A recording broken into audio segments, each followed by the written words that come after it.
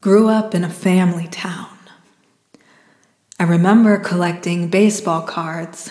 Not that I knew anything about it. I just liked the sound of the word collection.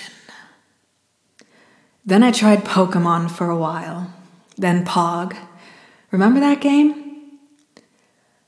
I liked it because it made me feel like I was one of the older kids. I also felt like I left the world every time I played. I still remember holding the pieces. They felt so perfect in my hands. They reminded me of UFOs, and perhaps that's why it always felt so otherworldly. It was not until later that I found out collecting is not necessary and that it is possible to love just one thing. This was right about the time I learned that a noun was a person, place, or thing. So I changed my mind about loving and decided it was possible to love a noun so much you don't want another. And I called it the end of worry. This is as far as I'll go.